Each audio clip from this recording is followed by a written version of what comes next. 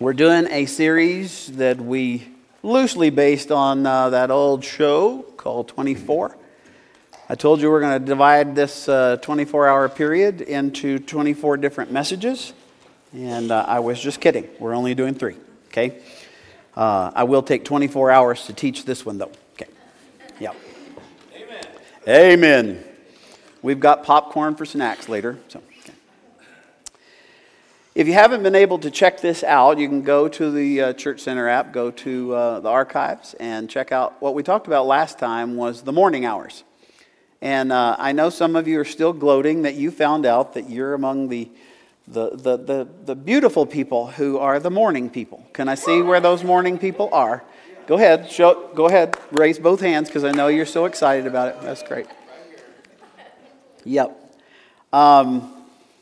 My point whenever we got started in that is no matter what your morning consists of, because you may have to do shift work, or maybe you are in a particular time of your life when you need a whole lot more sleep and you get up at midday. Whatever your morning is, the point of it was, can you figure out how to spend it in relationship with God so that you kick off your day in the right order? Because I still believe that each one of us, I think either you want this for your life or your mama wants this for your life, because that's why you're here. Either sitting on a couch and she's forcing you to watch this in the online campus, or she made you come today. And either way, if it's you or it's your mama, I think there's a desire to get to know God better and to move beyond playing church. So that's what we're talking about. We talked about the morning hours, but today we're going to be talking about the midday hours. Most of us, in some way, will leave the house, whether we're working from home or you actually go to a place of business or you go out and interact with the world.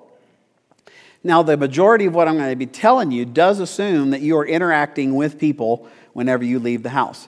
And some of you is like, I do everything within my power not to interact with any human being while I'm gone. Amen. See? Yes.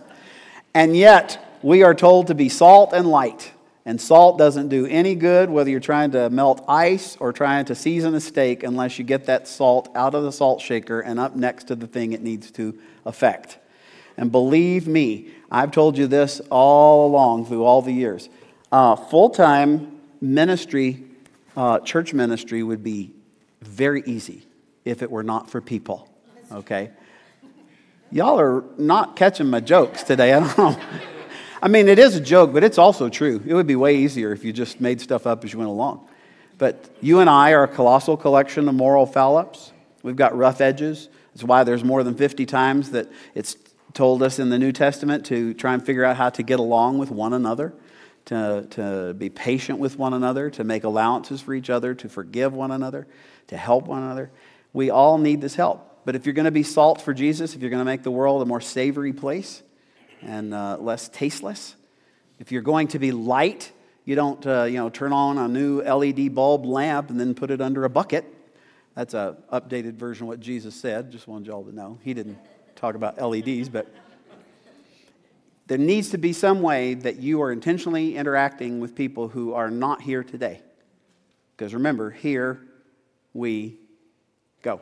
We belong here. We is greater than me. And we are not just suggested, we're commanded that we go. So if you have any sort of work, or maybe you're in school, and there's not always a wonderful opportunity, whenever you're in class, but you need to engage with people about Jesus at some level. And I'm going to show you what I've found to be true and what is effective, and also to help you avoid being annoying, because Jesus didn't call us to be annoying. He called us to be loving and to help meet needs. The reason I want to talk to you about this is I've been a Christ follower for over 50 years, and what I've found is that through those times when I was in college or I was working in a job in my early adult life that wasn't church-related, just all kinds of things, there's a tendency to want to compartmentalize our faith. And I've described it this way. We often envision our life as though if it's a pie chart, we have this slice, and that is we have the work slice, or we have the sex slice, or we have the family slice, or we have the money slice, and then we have the God slice. That is not what Jesus spoke of. That's why he said things, unless you are willing to, give up everything, then you can't really follow me. He said, no man who puts his hand to the plow can look back and wish for that and plow a straight line. He was hyperbolic, just like all Jewish teachers would have been at the time, whenever he said, the kind of love that you have for me, once it gets fully developed, is going to feel like you hate everybody else. He didn't indicate, there's no way to interpret that you should go around hating people because you love Jesus. What I interpret from that back to the pie chart is, we want to think of all these different slices because that feels better. I can kind of control that. I can kind of control the little bit of, the God slice and the home slice. I love that, just looking for a home slice. Just trying to figure out, how do you slip that in there? Because I am extremely street. Yeah,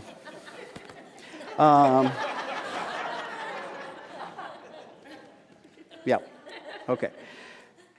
What I have come to understand is that God says, I don't want to be a slice out of your life because you're misunderstanding. I am the pie plate in which all of the slices of your life reside. And it's a huge shift in the way that you think. Because I want you to know that coming to Jesus is one of the simplest things you can possibly do. People like me have made it extremely difficult through the years. But Jesus simply started it off. In every relationship, he said 2 words, follow me. That's it. He didn't put any prerequisites on it. He just said, follow me. And in the practical everyday life, when he was walking around here on earth, what he was saying is, come listen to what I have to say and think about what I'm telling you. Am I telling you the truth? C.S. Lewis, he kind of summarized it down to this. He said, if that's true, then it's either he's telling us the truth, he's lying to us, or he's out of his mind and doesn't know what he's doing. He's either Lord, or he is lying, or he is a lunatic. What will you say? Because if you follow him long enough, you will come to a crossroads in which you have to decide. And by not deciding, you're deciding. I'm saying that following Jesus is very easy and accessible, and I want everyone to know that. But I also want you to know, and perhaps I don't stress this enough, you cannot follow Jesus without allowing him to change your life. He may change it a little bit at a time each and every day over the years. Or he might ask for a radical commitment along the way. But if you are following Jesus and you're saying, I do believe that you are who you say you are and that you will do what you said you will do, if you're not changing, I'm not sure that you know Jesus. And I'm not trying to threaten you. I'm just saying, if you look at his teachings and you try and align your life with that, if you say, you know what, Jesus, you are asking something that requires a great deal of faith, and he's going, you think? Since he said that's where life is trusting me, you've got to make a change. There will be a change. It'll change your language. It'll change your money management. It'll change your relationships. It'll change so many things. And I will also say, because I look around the room and there's a ton of people who are suffering. I know people who are at home because they're suffering right now. You go, but I can't seem to interweave the things. It's like I felt like I followed Jesus and yet life is still going sideways. Yep, did for him too. Because he did not come to promise us a wonderful life now. He said, if you come to me, I will give you life everlasting, and it begins right now. Because honestly, after spending so much time of following Jesus, the only way to make sense, in my mind, out of the suffering and hurt that we have to go through, the only way that makes sense is what Jesus said, and that is, I am the resurrection and the life, and he who believes in me will never die. Meaning that there's not an end to this story simply because y'all are having my memorial service. Which, by the way, I have 2 or 3 songs I really want y'all to sing at my memorial service. I'm not planning anything. I'm just saying I've already got the service planned. Just want y'all to know that. It's tough. It's tough following Jesus, but it's worth it. I'm just telling you. So don't compartmentalize. That wasn't even in the notes. You got extra stuff. Here's what I've noticed after being a teenager who followed Jesus, young adult, and now, senior adult. I hate that. I actually can park in the parking spots at City Market and stuff like that. A lot of you guys do it, and you're not even there yet. You need to get right with God. That's what you need to do. Okay. No, what I've noticed as you follow Jesus, there's a tendency for us all to compartmentalize, or I guess you could call this message, do not pick and choose. Because we have a tendency to say, I think I'll pick to act like a Christian here, but then I'm not going to act like a Christian over here. That's like on again, off again. Jesus is, he didn't call us. It's kind of like that old TV show, Will the Real Christ Followers Please Stand Up? It's like, what am I now? Am I good? It's a variation on what happens in Vegas stays in Vegas. It's like what happens at church stays at church. Some people I've noticed, and I have done this a time or two in my past, and that is you get a spiritual high at church, but then whenever you head off to work, head off to school, all bets are off. And that's driven by fear or ignorance. I don't know what it is. But it's just like, hey, it's Monday. The real world hits. We're no longer in, la-la land with Jesus. I'm going back into the marketplace. It's dog eat dog. It's everything. It's my agenda. It's my ambition. It's my pride. I got things I got to take care of. What a difference a day makes. But if we're not going to let Jesus change us, then what's the point? I say that a lot, but that's where I live. Now, is living that way easy? Heck no. Is it worth it? Absolutely. Yes. But I want to help you get your head around this, and so I'm doing an object lesson, and we're going to see how it works. Y'all, you ready? Okay. What I need you to do is to put on your thinking cap, your imagination, and that is this sweet backpack is your life, okay? Your life in Jesus, okay? So you've said yes to Jesus, you have a backpack, and, I could really extrapolate because this is actually a camelback, which means, Jesus is the water of life. I could go so many different directions on this. But let's just say that's your life. Now, based on what we talked about last week, and this kind of review, and do y'all know how hard it is to find a megaphone in this town? You have to make your own. But you know what a megaphone is. Hello, hello, hello. Okay. I told you that as you start your day, you want to shout it. Okay. I love you, Jesus. Okay, there's the idea is you've got your megaphone. And that's part of how you connect with God. And thank you, Leanne, for going to so much trouble to make this megaphone. I'm about to bust it up. Okay, so my megaphone goes in there. Okay, that was the shout it. Y'all with me so far? Okay. The next part of it is, and you remember I told you it had to do with hot shower because that's whenever the warmth of being loved by God, it just showers down, all that. That was impossible to put in the backpack. So we're translating that into, this is my favorite blanket at the house. If you find me in my Captain America pajamas, it'll be right under this blanket, okay? And I got new Captain America pajamas for Christmas, I'm just telling you. So here you go. You're feeling the warmth of His love, that He is for you. He is not against you, and you can always remember that. So everybody good? You shout it. And then you feel it, and let's see if we can. Wow. It's like, what'd y'all do? Well, I watched a guy just fold a blanket all morning long. Okay, so you put that in the backpack too. Okay. Because the megaphone is now no longer a thing. The next one, you remember it, was hear it. To hear God's word, which reads a lot better this way. But you have God's word, and you eat a little bit of this, you hear God's word, and He tells you the truth even when the world is lying to you, and you have that in your life because this is your life and this is your faith. And then the best I could do, and I love this, it says, thank you. This is when it's you and God having a little time, because it's not only you listen to what He has to say, but He encourages us to talk to Him and to tell Him what we need and to give Him praise, to ask for what we need. So that's the say it part. So there you go. For those of you who love to take a nap about this time, you're free to go. Okay.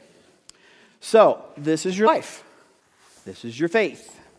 You have it with you. You have all four of those things that we talked about. You shout it, you feel it, you hide it, you speak it. It's your faith. What I've just told you is you worship him, you experience him, you listen to him, you talk to him. Everybody tracking with me? Okay, good. Since you've loaded up what you need and you're going out to get into the real world, here we go. What happens is it's finally time for you to leave the house and go to the rugged plains of reality where not everybody is like in harmony with what you just did. What are you supposed to do? Because it's easy to talk about how do I fill up my life. I just gave you really good stuff. It's the basics, but you can see it played out in practically every page of the New Testament. But the question then becomes is, what am I supposed to do with this? What do you do with your faith relationship with Jesus? Some of you leave it at the house. You get it all packed up, but it's just like a lot of things with me, because I'm getting to the age where I forget. It's like, oh yeah, I just left it. Went on about my business. Some of you do that intentionally because you think that's the way it's supposed to be, which I told you in messages a few weeks ago. That's country music. That's the way country music deals with faith in Jesus. Maybe some of you make it as far as you take it and you put it in the car. I mean, whenever you get in, you throw it in the back seat. And then whenever you get out, it's like, well, yeah, it's out there, but I'm still in here working. This is good. Some of you is like, well, you know, somebody might walk by and look in the car, like, ooh, look at them. They're a Jesus freak. Better put that in the trunk. So, put that back there. It's like, I still have it, still mine. My name's all over it, and I'm sure thankful to you, Jesus. Some of you do walk into your job and you keep it on, but you put it in the locker and you do it as quickly as you possibly can.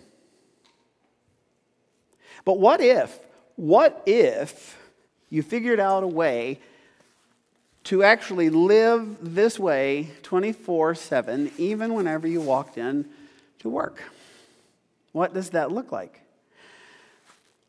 What if this idea of being in a right relationship with Jesus and letting him lead and convict and encourage and all, what if you lived that way that it literally invaded every aspect of your life? What would it look like if he invaded your bank account? Can you trust him with that? Can you trust him with your marriage? What if you allowed it to influence everything that you do, including the ways that you think? What if you actually looked at your own thinking and said, you know, just because I think it doesn't make it true? What if my thoughts were actually guided by what Jesus said is true? What if it influenced the way that you feel about people? What if it influenced the way you actually treat people? It is very personal, but it is also very relational to know Jesus. He came to save you and everybody that you lock eyes with. So just real quick, how do you take it with you? How do you shout it, feel it, hide it, speak it? But how do you also, you might want to write this down, there's no blank for it, I'm just saying, how do you also live it instead of leave it?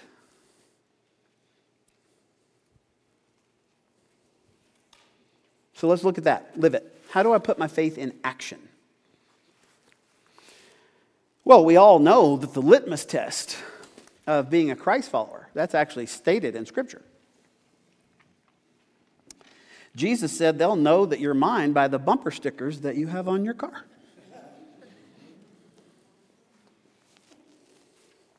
Everybody knows that Jesus said they'll know that you're a Christian by the kind of music that you listen to. Oh, no, that's not it. Jesus said they'll know that you are mine by the way that you vote. I love being an equal opportunity offender.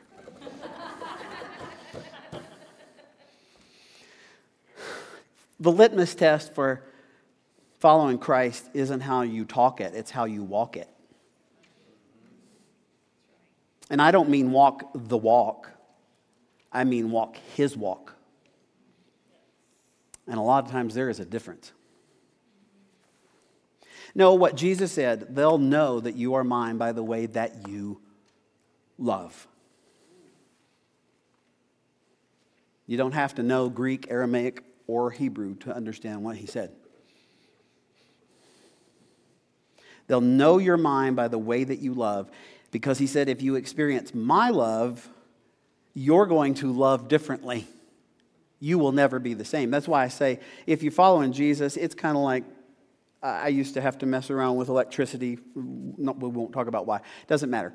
I'm just saying if you latch onto a 220 line, you will walk differently after that experience.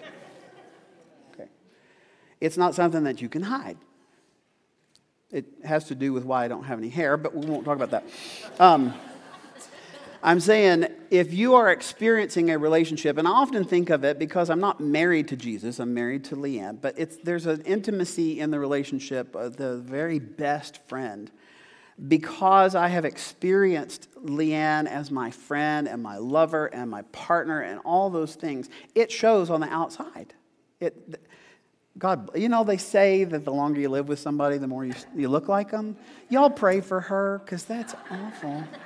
I'm sorry, babe. I'm sorry. Amen. Yes.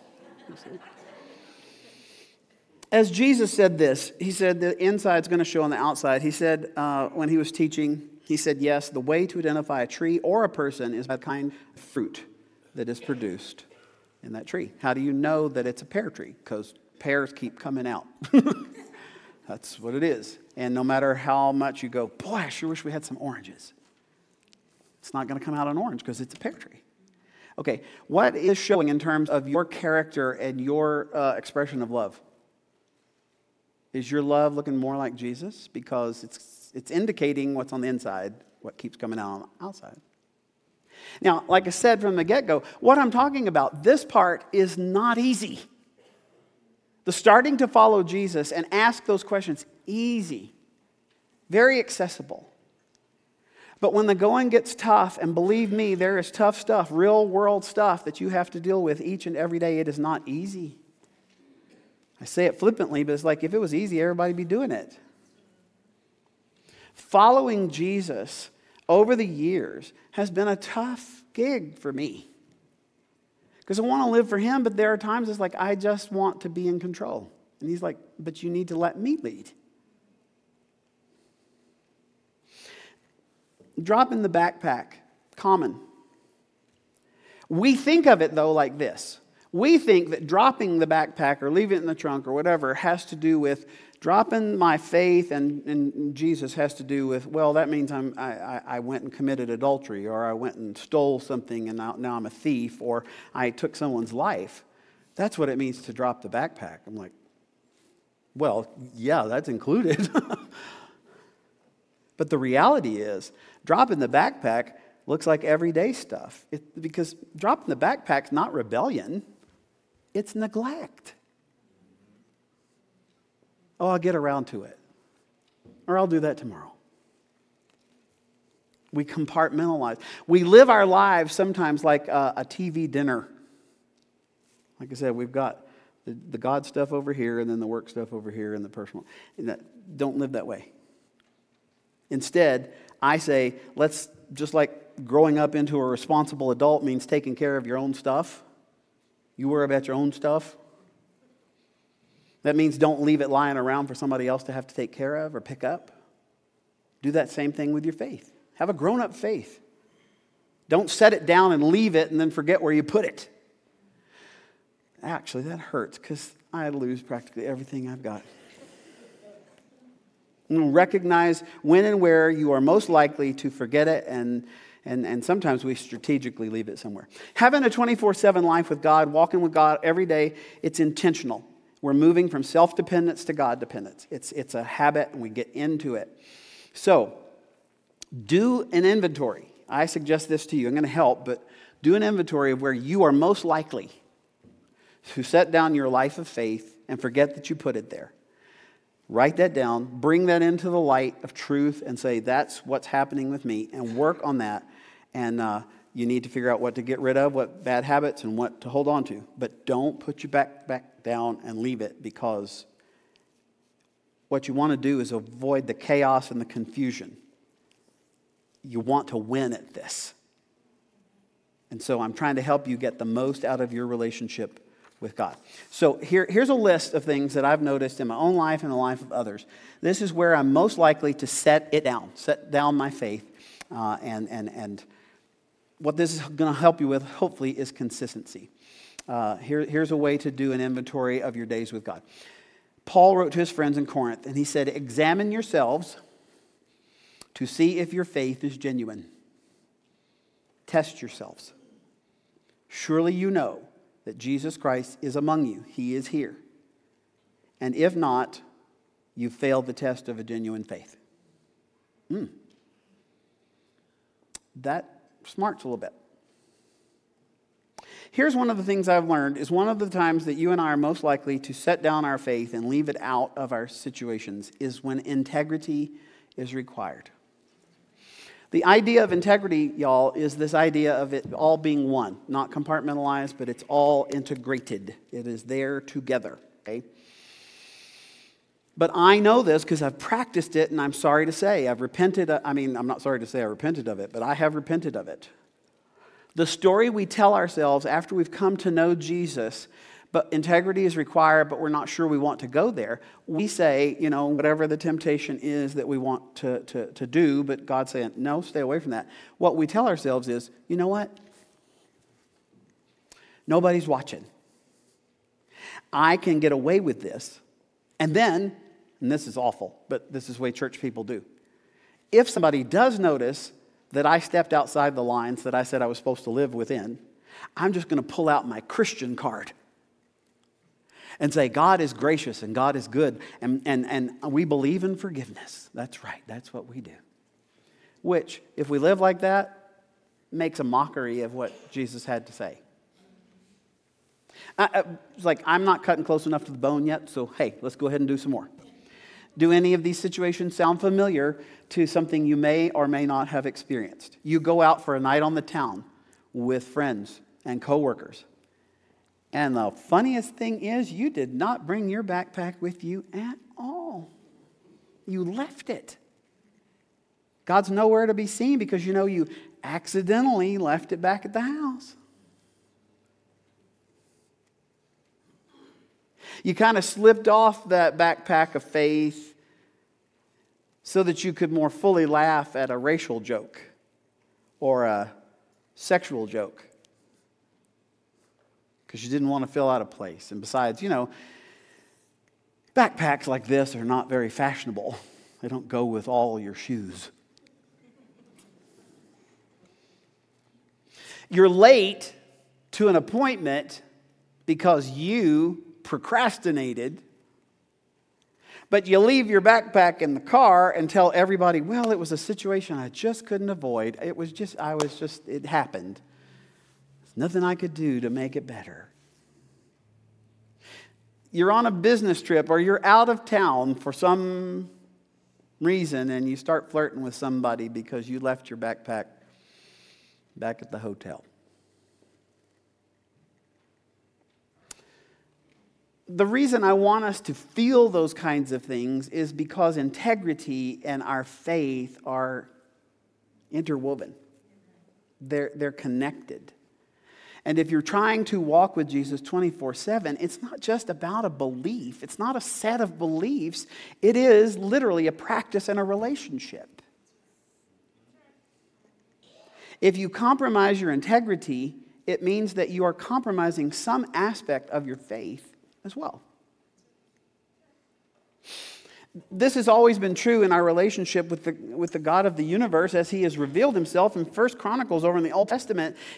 The prophet said, I know, my God, that you examine our hearts. That means that God knows you inside and out, good, bad, and ugly, all the time, when you're at church, when you're not. The prophet says, I know, my God, that you examine our hearts and you rejoice. You rejoice when you find integrity there. When the inside matches the outside matches the inside. The Proverbs, book of Proverbs, chapter 11, verse 20, he says, the Lord detests people with crooked hearts, but he delights in those with integrity. Every day, you and I, by the choices that we make, we get to choose either detest or delight. Detest or delight. Now remember, this has to be couched with the fact that God's not mad at you. He's mad about you. So whenever he says, don't do this, he's not trying to keep you from something that's good. He's trying to keep you away from something that is bad, that will hurt you and harm you, and in no way will bless you. But if you've ever had kids, you know that they look at you when you say, do not go past this line. Because that line is like traffic or something. I'm just saying, don't cross this line. And if you are a good and healthy parent, you say, don't cross this line, because the underlying couched idea is, I love you and I don't want you to get hurt. And your child, son or daughter, will look you in the eye and go,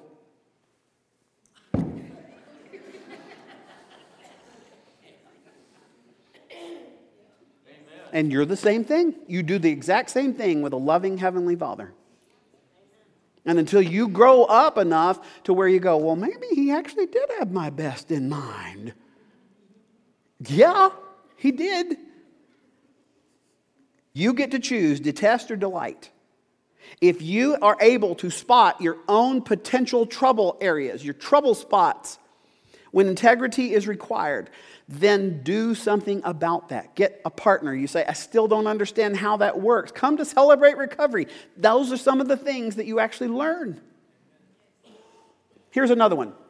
Kind of related, but the same, and not quite the same. And that is when money's involved. When money's involved. Yeah. Greenback. Moolah. Dough. Dinero. You can say it in any language, but all of us, that's the reason why Jesus spoke about money far more often than he spoke about heaven. Because it is a crazy, crazy thing. It's kind of a sub-point to integrity, but the power of money is so crazy it needs its own thing.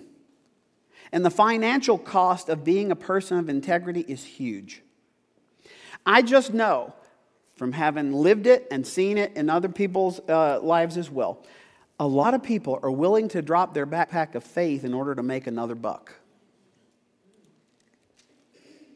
That's when it's very easy to rationalize that we need to compartmentalize our faith, because if I do that and not get too radical, don't want to be too much of a Jesus freak, I can make a little bit more money.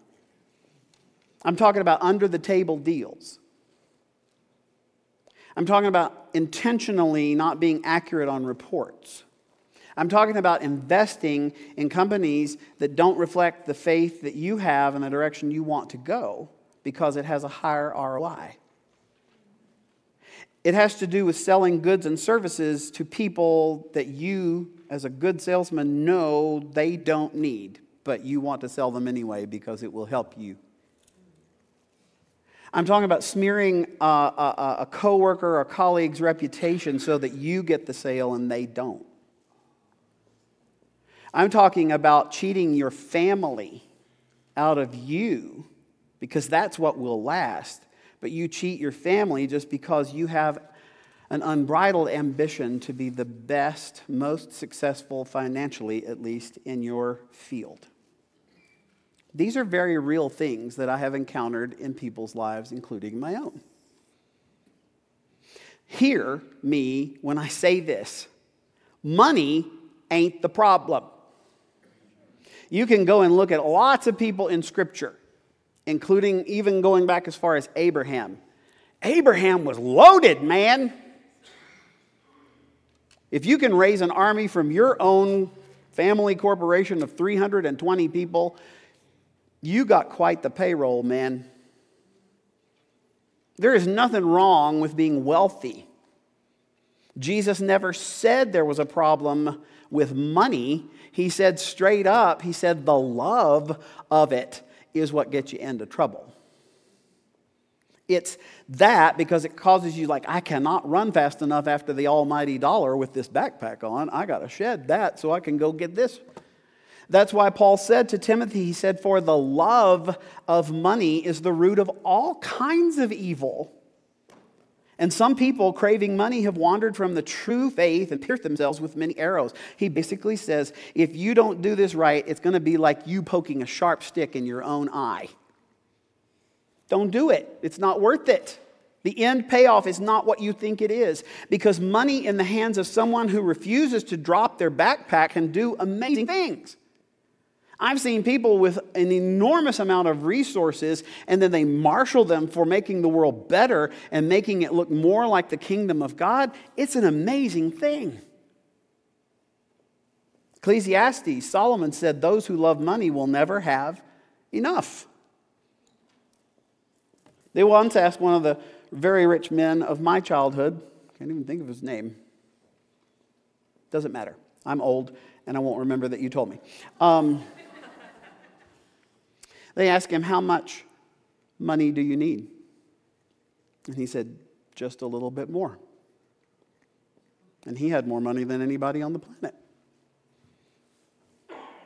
Those who love money will never have enough. How meaningless to think that wealth brings true happiness.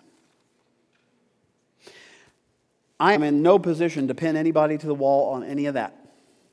What I am saying with some authority, and that is, watch out.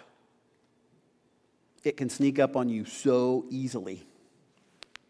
And a lot of times, I've had people send me, an email or whatever. And it's like, preacher, you really cut really close to the bone with the message today. It's like, are you a stalker?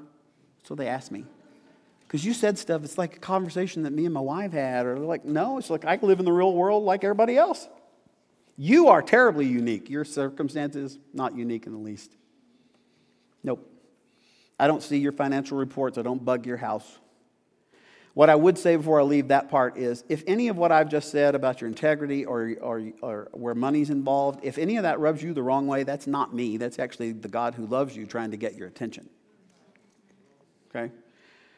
So dropping the backpack to make more money is killing your spiritual life. And if you're not careful, it can literally kill you. Did you know that the fourth most common motivation for suicide is mismanaged money? It's just not worth it, y'all. Not worth it. Okay, that goes on to the next one, and that is another place where you have a tendency to put down the backpack is when the pace of your life is rushed. When the pace is rushed. You know, in my lifetime, do you know that it was in 2007 that Steve Jobs announced this? This one device has changed the whole complexion of the way the human race relates to one another. In and of itself, the tool is not bad, but it has been used for some pretty bad stuff. On the upside, it allows you to do things you never dreamed you could do, which means that your RPMs get faster and faster and faster. You know, because my mom used to point out, she's like, whoever invented the vacuum cleaner, they sold it and the guy's like, you're able to get the house clean much quicker. Well, then what do you do with the extra time? Well, then you fill it up with more work. Okay, if we take that to an nth degree and you can get more work done, what are you doing? You're just going faster and faster and faster and faster. And most of us, and me included, you find that you're running so fast that on the days that you have off, you don't even know what to do with yourself. The part that bothers me is that if you're not careful, if the RPMs get to be so high, then you have no time for your faith. You hurry, and all you have left is your fatigue. I'm just here to tell you, I can't find in God's word that hurry and fatigue are supposed to be in God's plan for your life. Because hurry and fatigue actually choke your relationship with God and others. It also means that you are going so fast, your compassion, your ability to express compassion to other people, your compassion tank is tapped out. Your ability to connect in life-giving relationships is crippled because of things like this. We're going to talk about that here in a couple weeks. I think we're going to call it, What Would Jesus Post? We're going to have fun with that. If you are ambitious, be careful that your next accomplishment doesn't wear you out so much that you can't give what God's asked you to give of your time, your talent, and your treasure. Because if you do live a fast-paced life, you are in danger of there will be no energy, there will be no space, there will be no freedom, there will be no margin to be able to relate to God and practice compassion like He wants you to.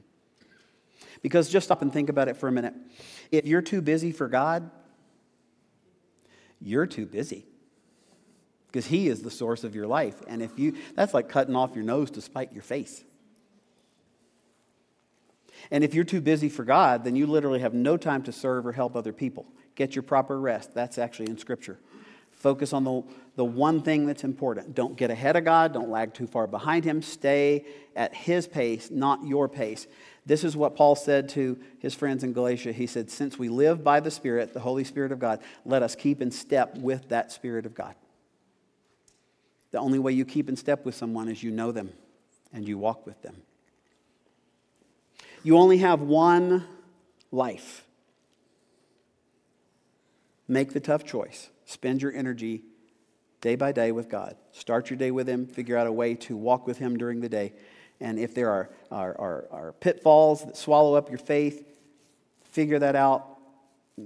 Don't drop it. Don't leave it. Keep it with you. Keep living that way. Find some traveling faith companions and have honest talks about this. You say, how could I start that? Well, not only CR, on the Church Center app, there's a discussion question after every message that I give. You could get with 2 or 3 people, have another cup of coffee, talk about what you heard.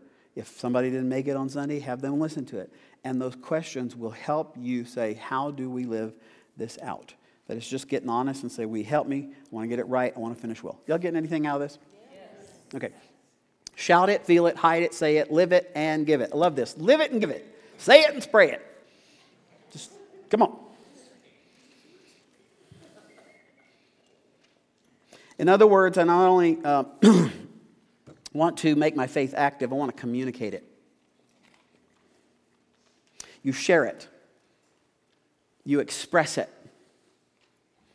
We have been raised to believe in American culture, the 2 things you don't talk about in a group is religion and politics. Well, so much for that, because everybody thinks, yeah, that's all we ever talk about. And you have to understand where I'm coming from. I have so much church experience, y'all. I have so much. I can outdo anyone in this room, honestly. Because from the time I was 11 till the time I was 22, I was in church every day. And I do mean every single day. 40 weeks a year. Every day. Come on. Anybody? Come on. I'm a 4th generation pastor. I once told God I would never be the pastor of a church. Don't want to be on a church staff. It's toxic. Don't want to do it. I've been around theologians. I've been around seminary professors and pastors, and oh my gosh, I'm just so much spiritual stuff. If you hang out in that, you can become so heavenly minded, you're of no earthly good. I know all the sayings. I know all the jokes. I can tell them all. And along with that, because I used to go to church, and many of you feel the same way, what we do at Rock Springs is relaxed compared to what we used to do. Because you used to have to come to Sunday school, then you go immediately into church, you go get lunch, maybe take a nap, watch the Dallas Cowboys because they were the most godly NFL team at the time. And then you'd be back at church at 5 o'clock for training union, and then 6 o'clock for evening worship. And then if you were a good Christian, you'd stay for choir practice. And then you'd show up on Tuesday to do visitation in the name of Jesus. And then on Wednesday, you'd be there for, this is where I'm getting to, if you were a real Christian, you would do Evangelism Explosion, or you would do continuous witness training. You knew Bill Bright as though he was your friend. You knew the 4 spiritual laws. If you died today and you had to stand before God, can you tell him any good reasons why you should be in heaven? I can do it all. I can do the Roman roads. I can even do it upside down. I mean, I'm not upside down. I just know you could actually mark your Bible upside down with the Roman road. And that way, if you were showing somebody in Scripture, you knew exactly that's where it takes them. I'm just telling you. You say, what are you saying? That you should, that evangelism explosion, EE is a bad thing? I'm not saying that at all. You say, aren't there 4 spiritual laws? Yes. Is the Roman road a good way to help? Yeah, absolutely. But I mean, I could come up with the 4 happy hops to heaven.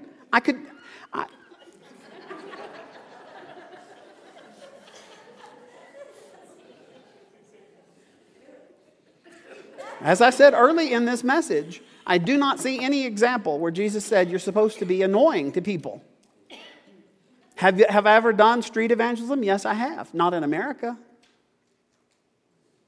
Our culture is not very receptive to that, and I'm not saying it can't be done. I'm just saying that's not where it works. But there are other ways to help people know Jesus in this culture. That accosting strangers on the street is not the full measure of your spirituality. I do believe in it. I try to live it. Live it and give it. Say it and spray it. Figure out ways to get this good news out. And I'm just telling you, in my experience, in our community here in Cortez, the best way is to love people unconditionally and to step in to help them in uncommon ways so that whenever they look at you after the project is done, and you might have to do it 3, 4, 5 times, they will eventually go, why do you do that? Which gives me the opportunity to say, because that's the way Jesus loves me. I want to love you that same way. I'm saying you need to be an audio-visual Christian. You need to be able to speak it. And you need to be able to live it. Don't get so arrogant, just like, well, I live so great that people are just going to bow down and worship Jesus because I have such a good life. You go, you think I do that? I know I used to. I used to think because I am so overwhelmingly handsome that I am... Amen.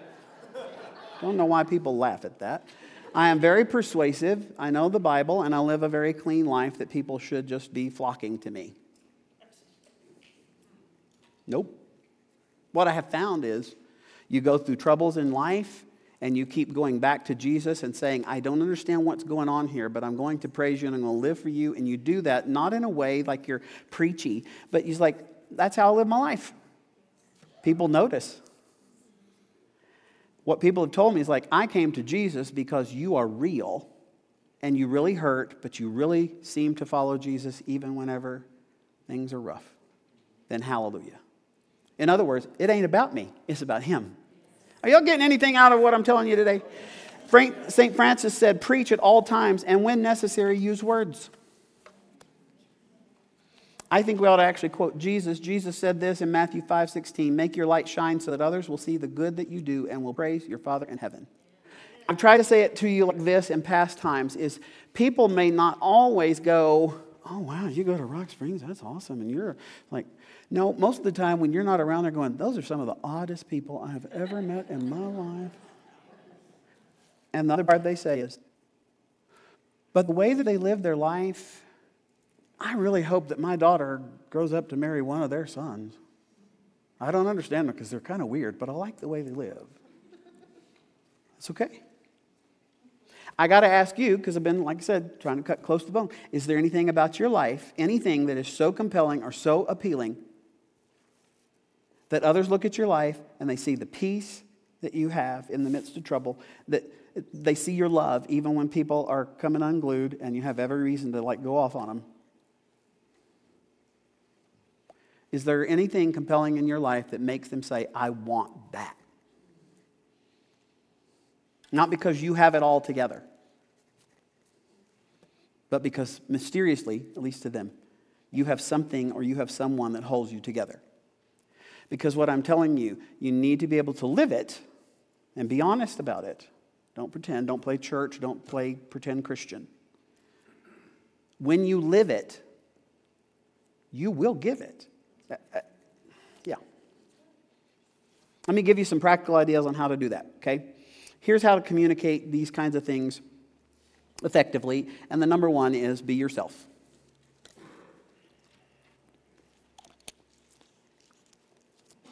Now that sounds oddly simple, but for some people it gets so difficult. And here's what I've also found in being super churched and all that other stuff. The longer you're a believer, the less you think like an unbeliever. Hopefully.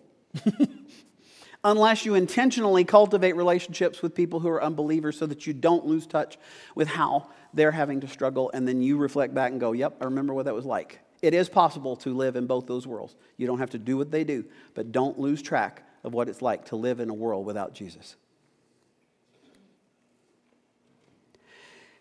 The moment that you think that you have got a lock on this whole thing of following Jesus and the whole faith thing, oh man, you are dead in the water.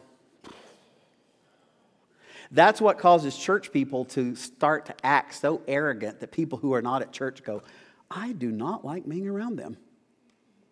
And you are not, I'm just telling you, you do not have a lock on it. The closer you get to Jesus, the more you realize you need him. The more he reveals to you the stuff you couldn't see years ago. Come follow Jesus. It's going to be great. It is. But I'm just telling you, it is painful. That's why if you are far enough along and you think you've got a lock on it, when you start to struggle in some area, it confuses you, and that's what causes you to pretend. And if you get enough of those people circled up, that's what an unhealthy church is, and it's a house of cards. That's why churches that start to think this way, when someone comes in with a difficulty of, I'm suffering and I don't know what to do with it, or I'm coping by alcohol, or I'm coping by relationships, or I'm coping by this other stuff, and you try to get real, those people will say, you do not belong here. Because the moment you start getting real, then they have to get real, and they don't want to because they're afraid. Because if they prove to someone else they don't have it all together, then the house of cards falls apart. That's why I tell you, and I do it lovingly, all of us, including you, we are a colossal collection of moral foul-ups. And if you're screwed up, you will fit in so good here. 2 Corinthians 5:17, it is true, anyone who belongs to Christ is a new person. The past is forgotten, and everything is new. But the point of what he's saying there in context is you are in process of becoming like Jesus Christ. A lot of you think you are Jesus Christ, but you're not. Be as mature as you are, but never ever drift from the things that you did at first. You have to surrender to God, which is why I say go back to the first episode of this series, and that is stay in connection with God. Carry the faith that you have in him with you everywhere you go. Here's another thing you need to more effectively communicate, and that is be listening. Be authentic, be real, be yourself, but be listening. There is a reason why God gave you 2 ears and 1 mouth. Okay? 2 ears, 1 mouth. Listen twice as much as you speak. And speaking also involves your thumbs or your fingers. I'm going to do this series about what would Jesus post. Because some of you need to get your hands and your thumbs under the control of the Holy Spirit of God.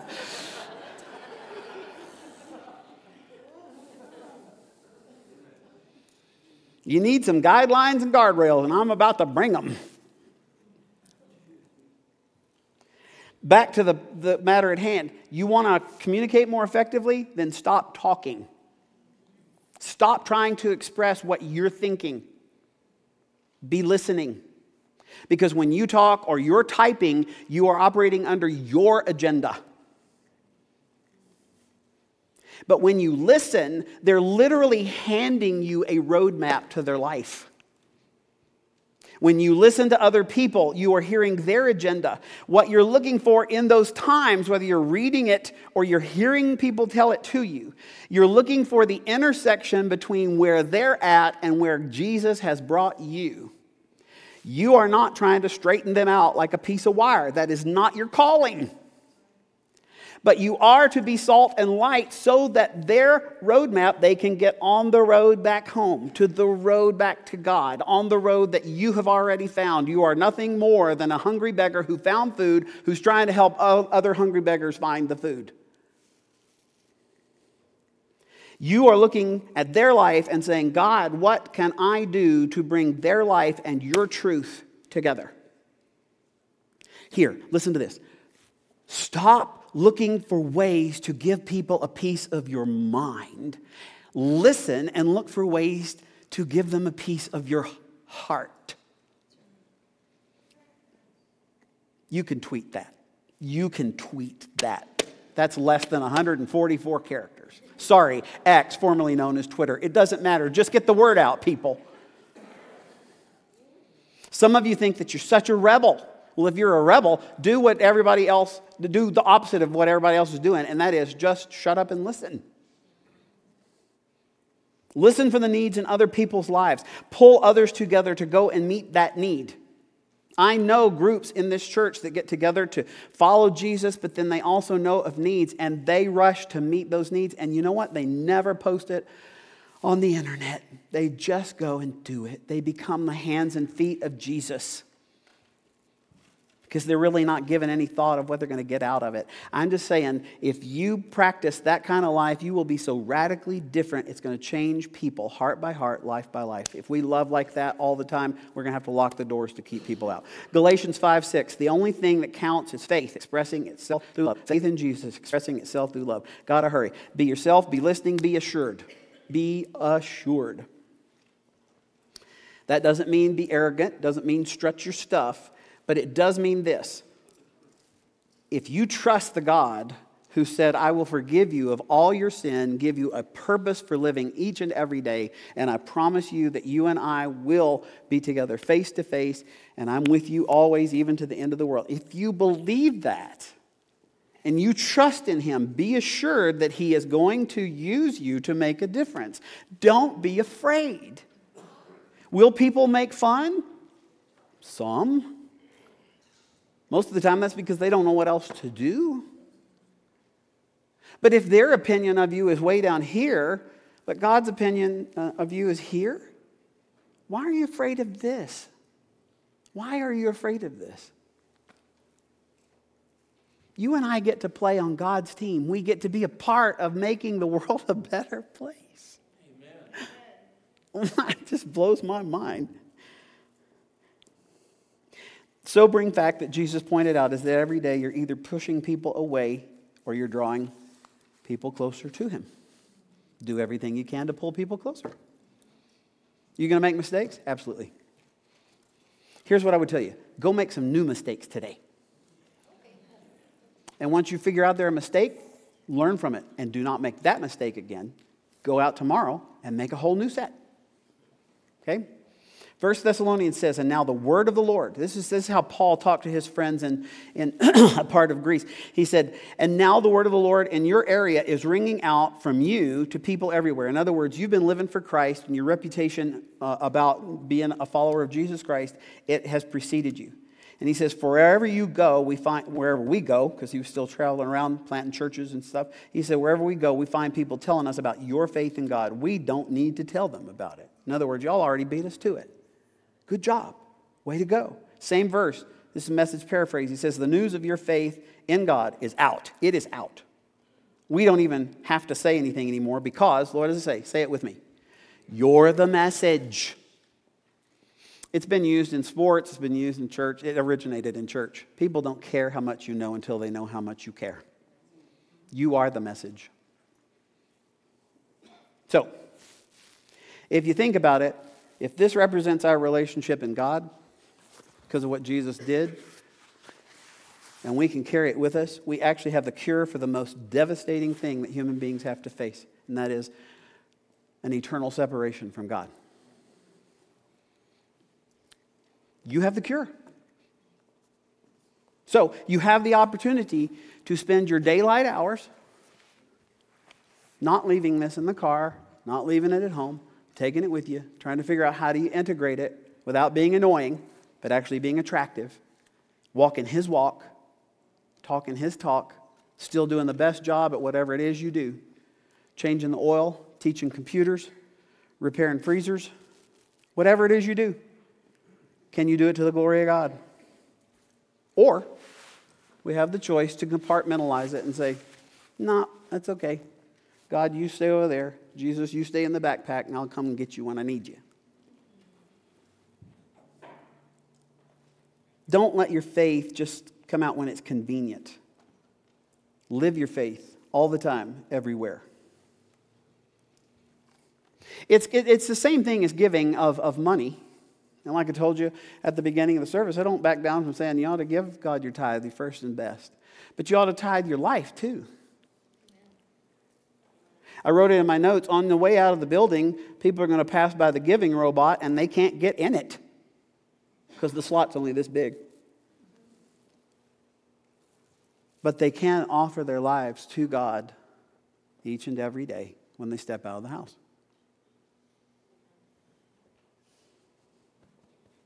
I want God's blessings on my life, and I want God's blessings on your life. So in the course of my day, I hope you'll join me. I'm going to shout it. I'm going to feel it. I'm going to hide it. I'm going to say it. And then I'm going to live it. And I'm going to give it. I'm going to say it. And spray it. And I'm just telling you, I love you so much, I'm daring you to do that exact same thing. You need to get blessed. That's what I say. Get it? Good. Let's pray. God, in order to pull this off, we're going to have your help. There is no way around it. This is not about trying harder. This is about being more surrendered to your love. We want to be people who follow you every single day, all day long. We want to live it. Thank you, God, for forgiving us. Thank you for forgiving us even when we don't do the right thing. And may we become people who actually live it and share it each and every day, all the time, everywhere. Lord, you know my heart and how I've prepared for this message. I've been praying that you would do a great work in someone's life in that they've been standing on the edge of the ledge of even believing that you are who you say you are and that you will do what you said you will do. But they believe in it now. Would you welcome them into your family? Give them the courage to leap off of that ledge into your arms so that they can have all the sin in the past forgiven, that they can have a purpose and a reason for living every day, and they can live an eternal life that begins today. Lord, help us to take care of one another, spurring one another on to the next best step of following you in faith. God, show us who you are, how we're to live for you, and may we give you the honor and glory when we do. And I pray it in Jesus' name.